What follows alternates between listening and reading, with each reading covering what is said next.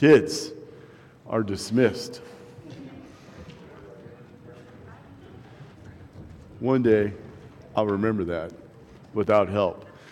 Fortunately, my wife stood up and pointed to me that the children are dismissed. So, yes. So today we begin a new summer series as we look at the 5 doctrinal distinctives of our church and our church family. These distinctives, they form the foundation of what we believe, and they lead into our mission, our vision, and our 4 core commitments. So our vision, in case you don't know, but you will know after 5 weeks, at least I hope so, is to make Jesus non-ignorable in La Junta and to the ends of the earth. And then our mission statement is to glorify God by making joyful, passionate disciples of Jesus Christ. Along with our 4 core commitments, in order to be able to do these things, are to worship God passionately, to connect with one another authentically, to grow to know God deeply, and to go and tell the gospel boldly. So I think this will be a fun series, actually. A lot of times we have done, I think a couple times we have done a series on our 4 commitments and what our vision and mission is, but we have not, as far as I know, ever done a series on what are the 5 doctrinal distinctives of our church. What is the foundation of what we believe? So as we look at this series, we're going to see that there are 5 things. And the first thing that we have to understand is when you can find all of these, just so you know, if you go to calvarylahunta.org and you go to About Us and What We Believe, these are all listed. We haven't quite figured out how to get the website up on ProPresenter yet, or I would put it on the screen. I thought of that this morning, and it was too late to try and figure out how to do it, so I apologize for that. But next week, hopefully, we'll have that. But right at the beginning, it says what we believe. Well, we believe that rightly understanding the Word of God, the Bible, is essential to everything that we do. That God has revealed Himself to us through Scripture, and we want to take that seriously. Calvary Church is committed to the tenets of historical Orthodox Christianity. This informs our vision, our mission, our core commitments and practices as a church. You can see our vision and mission statement when you read this. I'm reading this from the website, so I apologize. Below, so this is our 5 doctrinal distinctives, just so you know. The first one, which we'll talk about today, is that we are passionate about gospel centrality. This is what we're going to look at. The second one is we enthusiastically embrace the sovereignty of God's grace in saving sinners. The third one is we recognize and rest upon the necessity of the empowering presence of the Holy Spirit for all of life and ministry. The fourth one is we are deeply committed to the fundamental spiritual and moral equality of male and female and to men as responsible servant leaders in the home and the church. And the fifth one, our last one, is the Calvary Church embraces a missionary understanding of the local church and its role as the primary means by which God chooses to establish His kingdom on earth. And I understand that those all sound a little bit dry when you just read them. But as we study them and we look through them, we're going to find that these actually are a lot of fun to look at. And it's good for us to get a basic understanding of why we're here. What do we believe? Why do we teach the way we do? Our first distinctive again today is that we are passionate about gospel centrality. We believe, and this is the distinctive, I'm just going to read it again to you, so apologize for the dryness, but I'm just going to read the distinctive as it's written on our website. We believe the gospel is the good news of what God has graciously accomplished for sinners through the sinless life, sacrificial death, and bodily resurrection of His Son, our Savior, Jesus Christ, namely our forgiveness from sin and complete justification before God. This gospel is also the foundation for our confidence in the ultimate triumph of God's kingdom and the consummation of His purpose for all creation in the new heavens and the new earth. Hence, why I had Dennis read that this morning. This gospel is centered in Christ. It is the foundation for life of the church and is our only hope for eternal life. This gospel is not proclaimed if Christ's penal substitutionary death and bodily resurrection are not central to our message. This gospel is not only how people are saved, but also the truth and power by which people are sanctified. It is the truth of the gospel that enables us to do genuinely and joyfully what is pleasing to God and to grow in progressive conformity to the image of Christ. The salvation offered in this gospel message is received by grace alone, through faith alone, in Christ alone. No ordinance, ritual, work, or any other activity must be saved on the part of man. And then if you were to look on the website, there's a list of scriptures underneath there that this doctrinal distinctive was based on. And those scriptures, some of them, but not all of them, are what we're going to look at today. So let's bow in prayer as we get ready to study our first doctrinal distinctive of the centrality of the gospel. Heavenly Father, Lord God Almighty, we just come before you, Lord, and we just thank you, God, for the power of your word. Lord, the importance of having good doctrine, the importance of having our theology set by your scripture, Lord, and that we teach it rightly and justly. Lord, I pray, God, that you would help us to do just that this morning. That it would be your voice and the power of your Holy Spirit, Lord, that would speak through me and into our hearts and our minds, Lord, that we would see who you are and why the gospel must be first and foremost in our minds. Lord, I just pray that we do you justice this morning and that you will be pleased. In Jesus' name we pray, amen. So why is it important that this is the first doctrinal distinctive? Why is it so important that the gospel of Jesus Christ is the center of what we believe and do as a church? Because of what Paul says in Romans 1:16 through 17. If you have your Bibles and you want to turn there, Romans 1:16 through 17, Paul writes this: "For I am not ashamed of the gospel, for it is the power of God for salvation to everyone who believes, to the Jew first and also to the Greek. For in it the righteousness of God is revealed from faith for faith.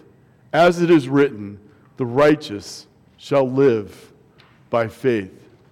You see, it is the center of what we believe and do because it is the power of God to everyone who believes.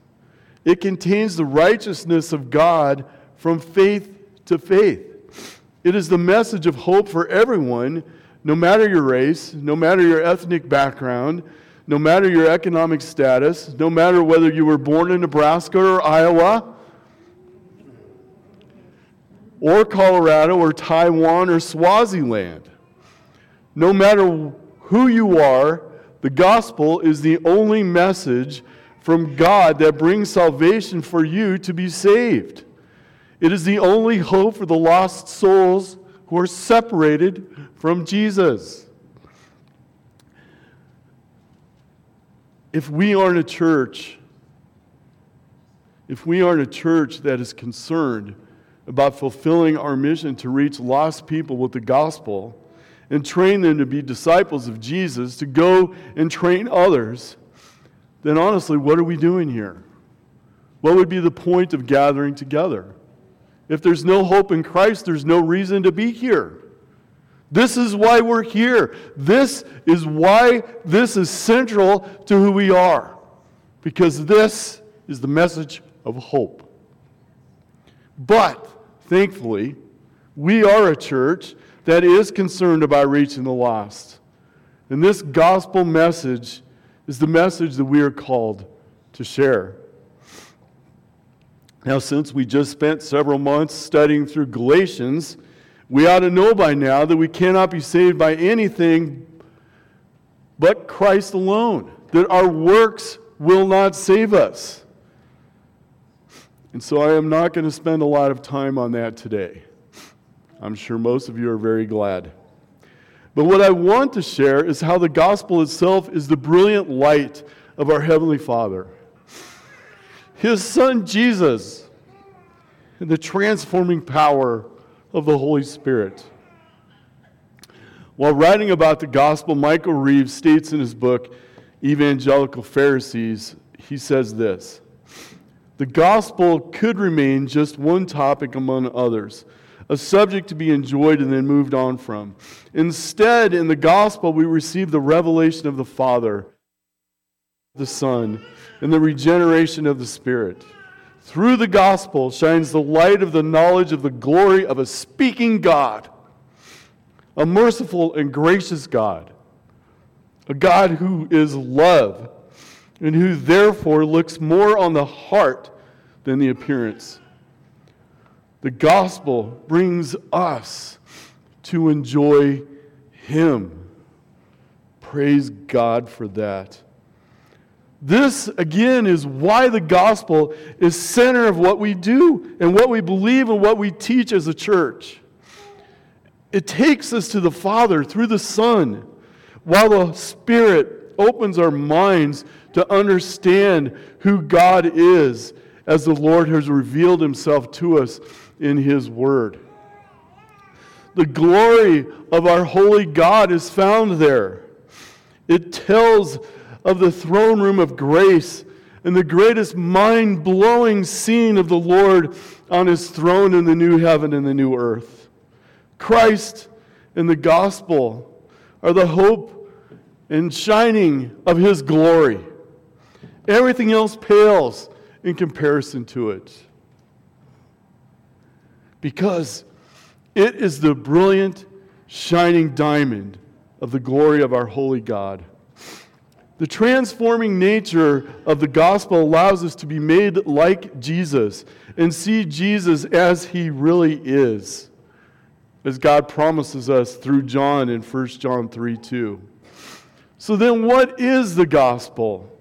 We use that word a lot. What is this message that we have been given? What is the grand old story that saves God's people from their sins? The passage that the Lord led me to expound upon this morning is John 3:16 through 18. It is part of our scripture references and our distinctive you would find on our website.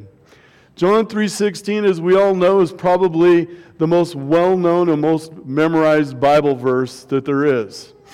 Psalm 23 might be the most popular passage, but John 3:16 is right there. So let's read John 3:16 through 18 and see what the Lord has for us today. Starting in verse 16 of John chapter 3. For God so loved the world that He gave His only Son, that whoever believes in Him should not perish but have eternal life. For God did not send His Son into the world to condemn the world, but in order that the world might be saved through Him. And whoever believes in Him is not condemned, but whoever does not believe is condemned already, because he has not believed in the name of the only Son of God. God's Word is powerful. In our first verse that we see in John 3:16, the most familiar verse that we see is that God loves His people so much that He gave Jesus. For God so loved the world, it starts out. We love the idea that God loves the world. But what does that really mean? What does it mean that God loves the world? What is the world? Is the world the earth itself? Is it all of the animals and the fish and the birds?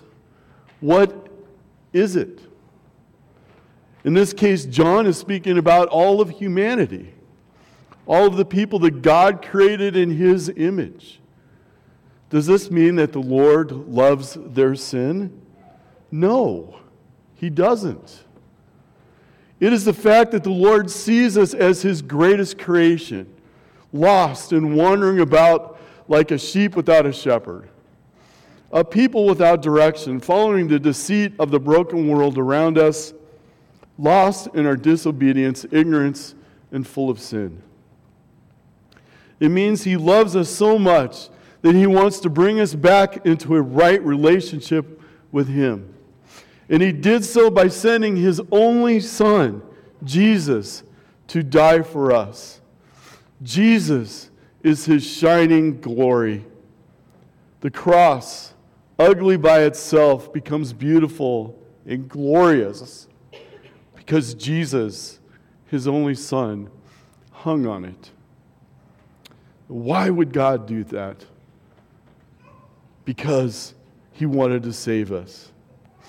Here is the one thing that we need to know.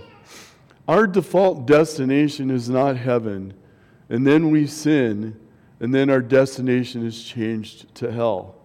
No, our default destination is hell. We are condemned already. It is the Lord, as the saving God He is, who by sending Jesus to die in our place, brings us to Him and out of hell. But only if we accept His gift of grace and believe and put our faith and trust in Jesus. The word perish in this verse means eternal misery. And this is what Jesus in the gospel saves us from. Eternal misery. And what does that mean then to believe as we walk through this verse? For the Christian, believing in Jesus means so much more than what the word in English that we take for granted. It's because we can believe in Santa Claus. We can believe that the earth is round or the earth is flat. We can believe in many things, like maybe the Rockies will win the World Series this year. But just because we believe those things don't mean they're going to happen. The Rockies are not going to win the World Series this year. They're not even going to win the World Series in 5 years. But believing in Jesus is so much more. Let me illustrate it this way.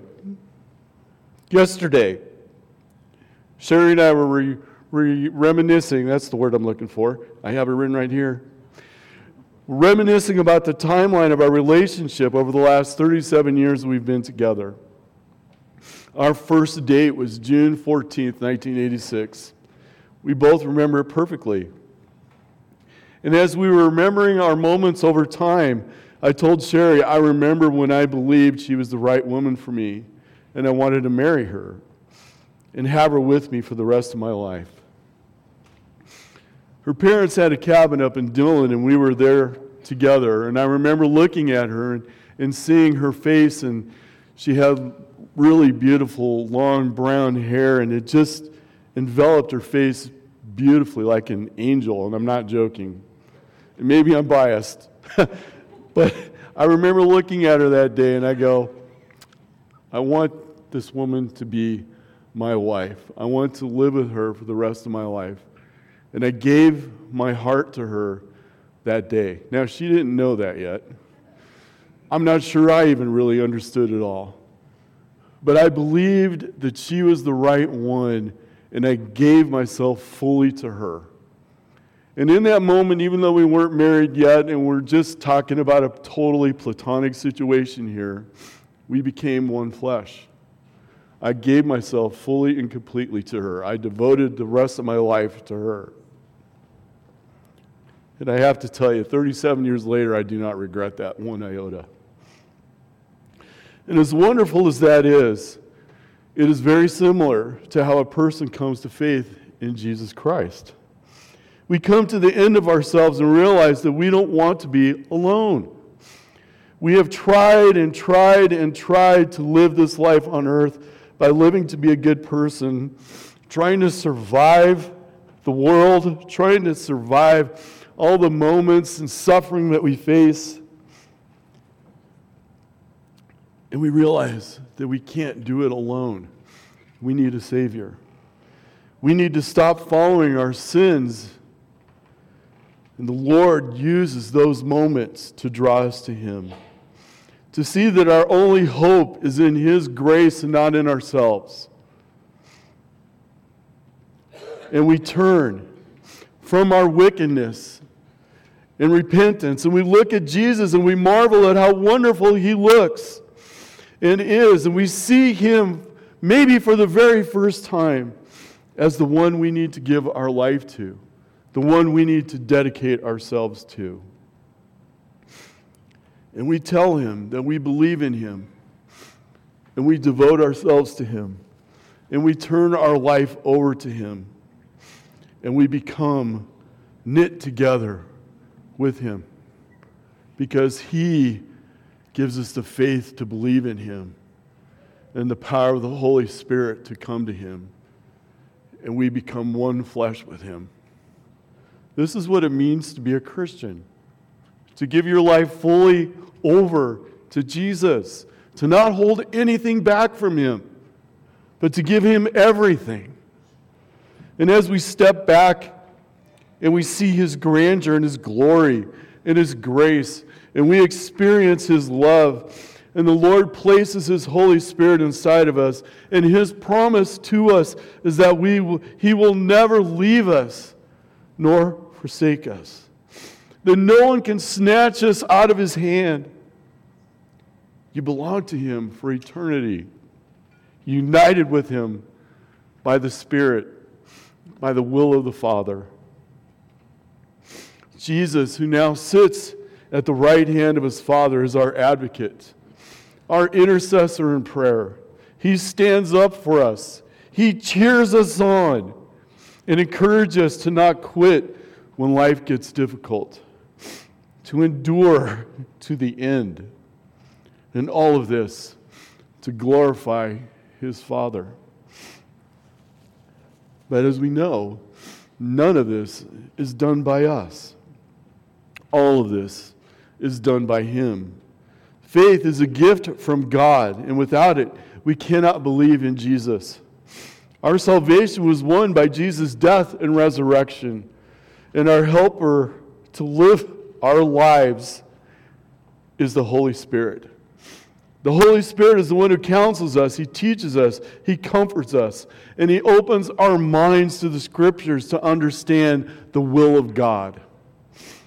Hebrews 1:3 tells us that Jesus is the radiance of the glory of God in the exact imprint of his Father's nature, and he upholds the universe by the word of his power.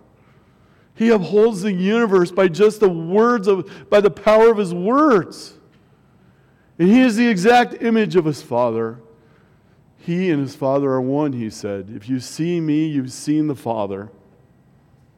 Again, this is why the gospel is the center of what we do. This good news, this is what we take out into a lost and broken world that so desperately needs to hear it. It must be who we are as a church. It must be who we are as a people. The world needs this message, and God has given it to us to share with other people. So what was God's purpose for sending Jesus to us? We see that in verse 17. He makes that very clear. Because God sent Jesus to save us, not to condemn us. Let's read verse 17 again. For God did not send his Son into the world to condemn the world, but in order that the world might be saved through him. And when we look at verse 17 with verse 16, we find that it's perfectly logical and it makes complete sense if you understand the Bible. Because God didn't send, the Father did not send his Son into the world to condemn it, because mankind has already been condemned since the fall. He didn't need to do any more condemning. We were already lost. But it even goes deeper than that. Deeper than that. Because the word condemn here means to inflict a penalty on someone, to decree judgment, to read out his verdict, guilty on all charges. Certainly the Lord could have done that, and he would have been right to do so. Because we are sinners. We are the sons of disobedience before we come to Christ. We deserve punishment and condemnation. But that's not what he did. Instead, he sent Jesus to render our sentence on himself. Our sentence would have been imprisonment in hell with no opportunity for parole, no chance for appeal. This is what we deserve. But instead, the Father sent Jesus to bear his wrath, our punishment, and our sentence on him. This is what is called Jesus' penal substitutionary death. Simply put, it means that he was substituted in place of us to take our punishment upon himself, what's known as the Great Exchange. Jesus willingly went to the cross, even though he could have called legions of angels to save him, even though he himself could have crawled down from the cross, he stayed. And because he stayed, because he was obedient to his Father's will, the cross was not a defeat, but a victory. And by looking at it, we see Jesus in his glory. John tells us that Jesus did this to save mankind. And this is the gospel that Paul shared with such fervency in his missionary travels. It is this gospel message that was the center of everything he said and did. Listen to what he says here in 1 Corinthians 15, 1 through 5. This is Paul. Now I remind you, brothers, of the gospel that I preached to you, which you received, in which you stand, and by which you are being saved. If you hold fast to the word I preached to you, unless you believe in vain. For I delivered to you as first importance what I also received, that Christ died for our sins in accordance with the Scriptures, and he was buried, and that he was raised on the third day in accordance with the Scriptures, and that he appeared to Cephas, who is Peter, and then to the 12. And because of this, then Paul says this in the same chapter in verses 56 and 57. The sting of death is sin, and the power of sin is the law. But thanks be to God who gives us the victory through our Lord Jesus Christ. Our sins bring the sting of death, but for those of us who believe fully in the work of Jesus on the cross and the power of his resurrection, there is complete victory. In verse 54, Paul says, death is swallowed up in victory. O death, where is your victory? O death, where is your sting? The answer, of course, is there is no sting of spiritual death for the person who is a believer in Jesus, who trusts in Christ alone for their salvation. And in verse 18, John lays out that there's only two options for a person. They either believe in Jesus or they don't. There is no middle ground. You cannot ride the fence for your salvation. Bill Oldemole, in a pastor that Sherry and I had at a church, he said this: you're either all the way in the boat or you're out of the boat. But you can't be halfway in and halfway out, because eventually that boat's going to leave the dock, and if you got 1 foot, you're still going to fall. So you're either in or you're out. So which are you? Are you in or are you out? Are you in all the way? Because I'm telling you, the boat is leaving the dock, and you do not want to be left behind. Our God is a saving God. And this is the good news and the reason we joyfully worship together as a church. Listen to verse 18. Whoever believes in him is not condemned, but whoever does not believe is condemned already, because he has not believed in the name of the only Son of God. Just to remind ourselves of what I said earlier, and you've probably heard this before, that we are already condemned by our sinful nature that we have received from Adam. We cannot work our way out of it. Our only way out is believing and trusting in Jesus. And John makes that clear when he says, whoever believes in him is not condemned, but whoever does not believe is condemned already, because he has not believed in the name of the only Son of God. There isn't room for a third way. You either believe and are saved or you don't. And you are condemned to eternal separation from God in hell. One of my favorite pastors and preachers is Steve Lawson. He is a guy that when you listen to him, he doesn't pull any punches. He doesn't dance around anything.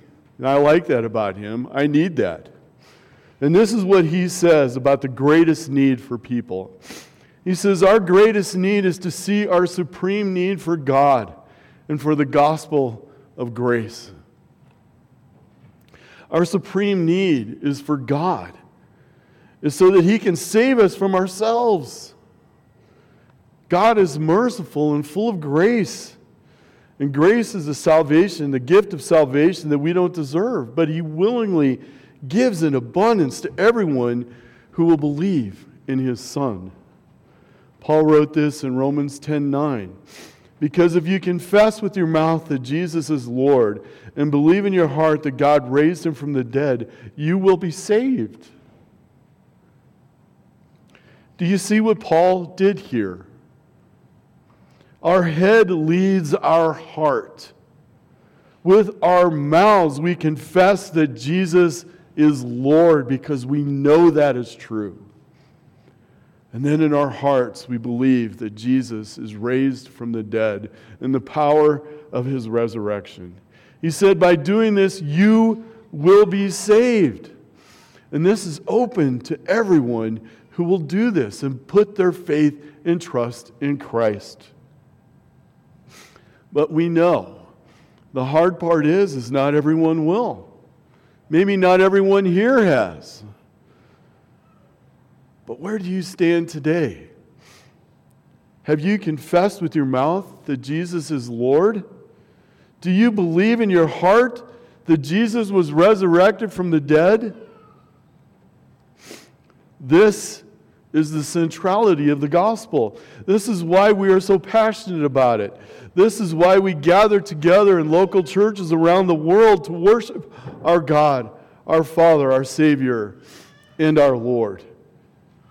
Jesus and the Holy Spirit who lives in us and gives us the strength to keep going even when life is so hard to take that next step in our suffering. So what is that next step? The next step is our sanctification and discipleship. This is what allows us to finish well and stick to it to the end.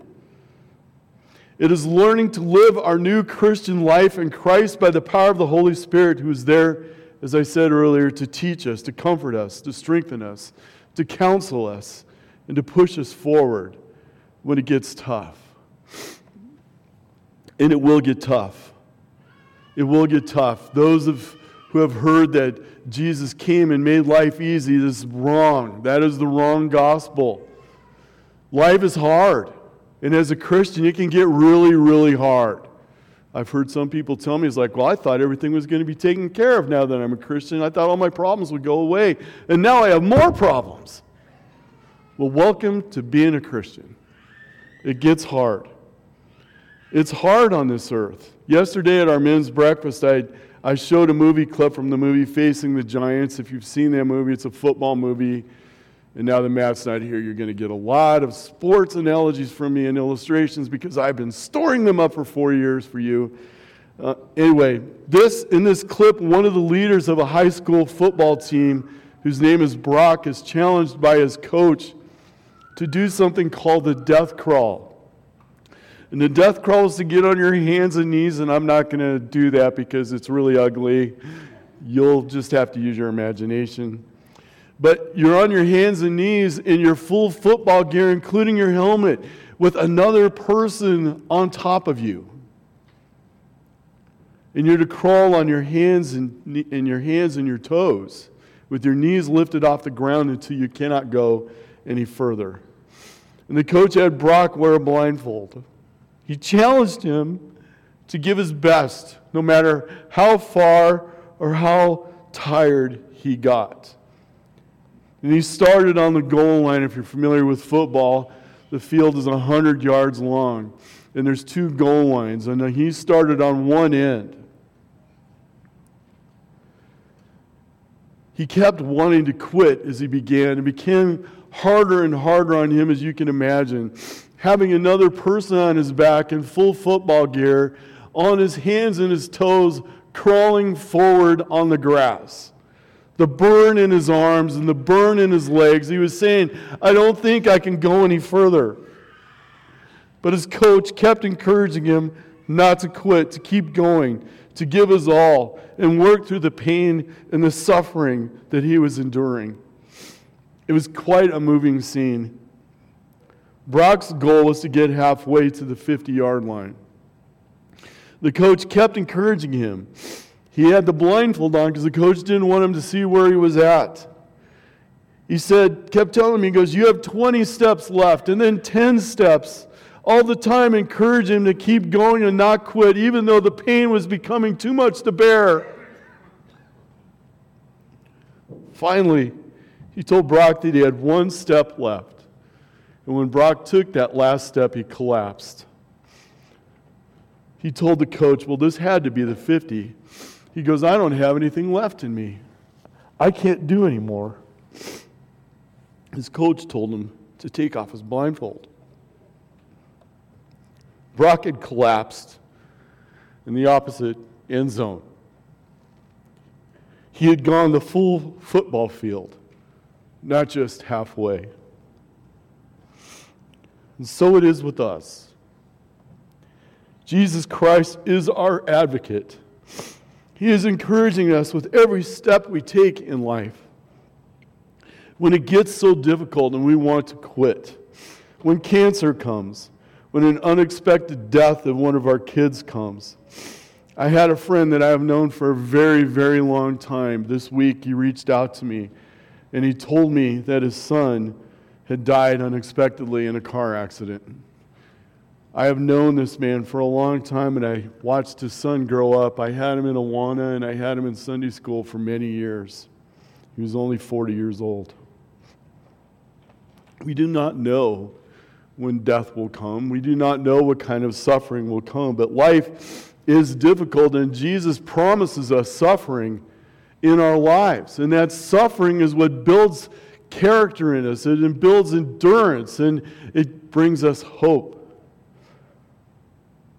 We get sick, we get in car accidents, we lose a parent, we get addicted to something, we are the victim of a crime, we have a cheating or an abusive spouse, and then we face divorce.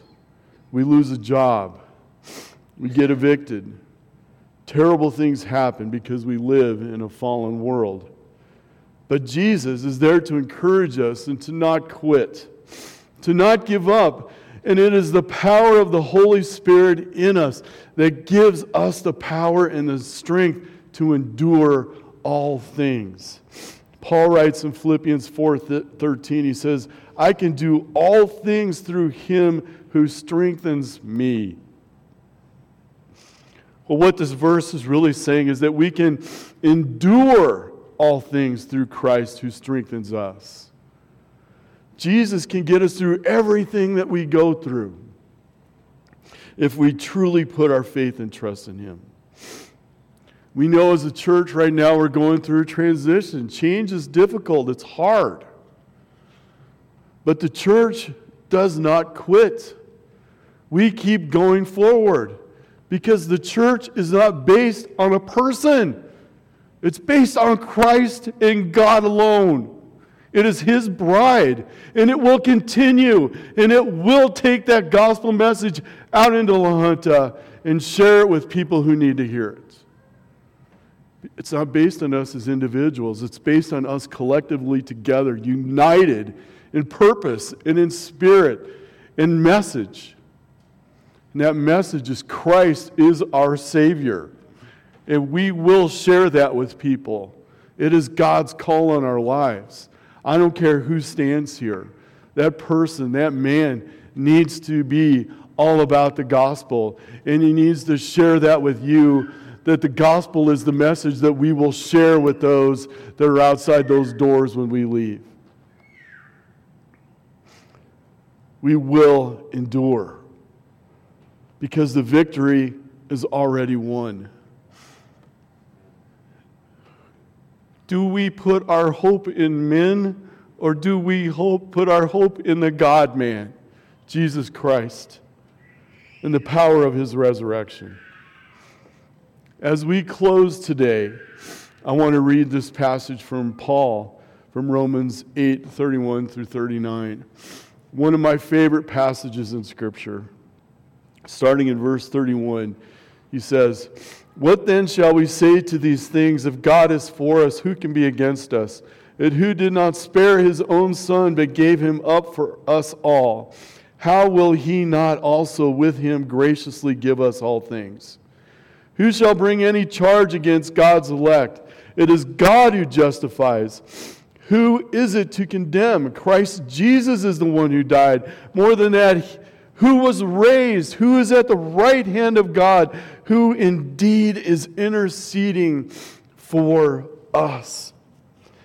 Who shall separate us from the love of Christ? Shall tribulation or distress or persecution or famine or nakedness or danger or sword?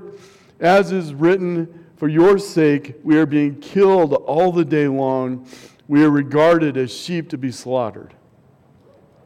No, in all these things we are more than conquerors through him who loved us. For I am sure that neither death nor life, nor angels nor rulers, nor things present nor things to come, nor powers nor height nor depth, nor anything else in all creation will be able to separate us from the love of God in Christ Jesus our Lord. Because it is not based on us.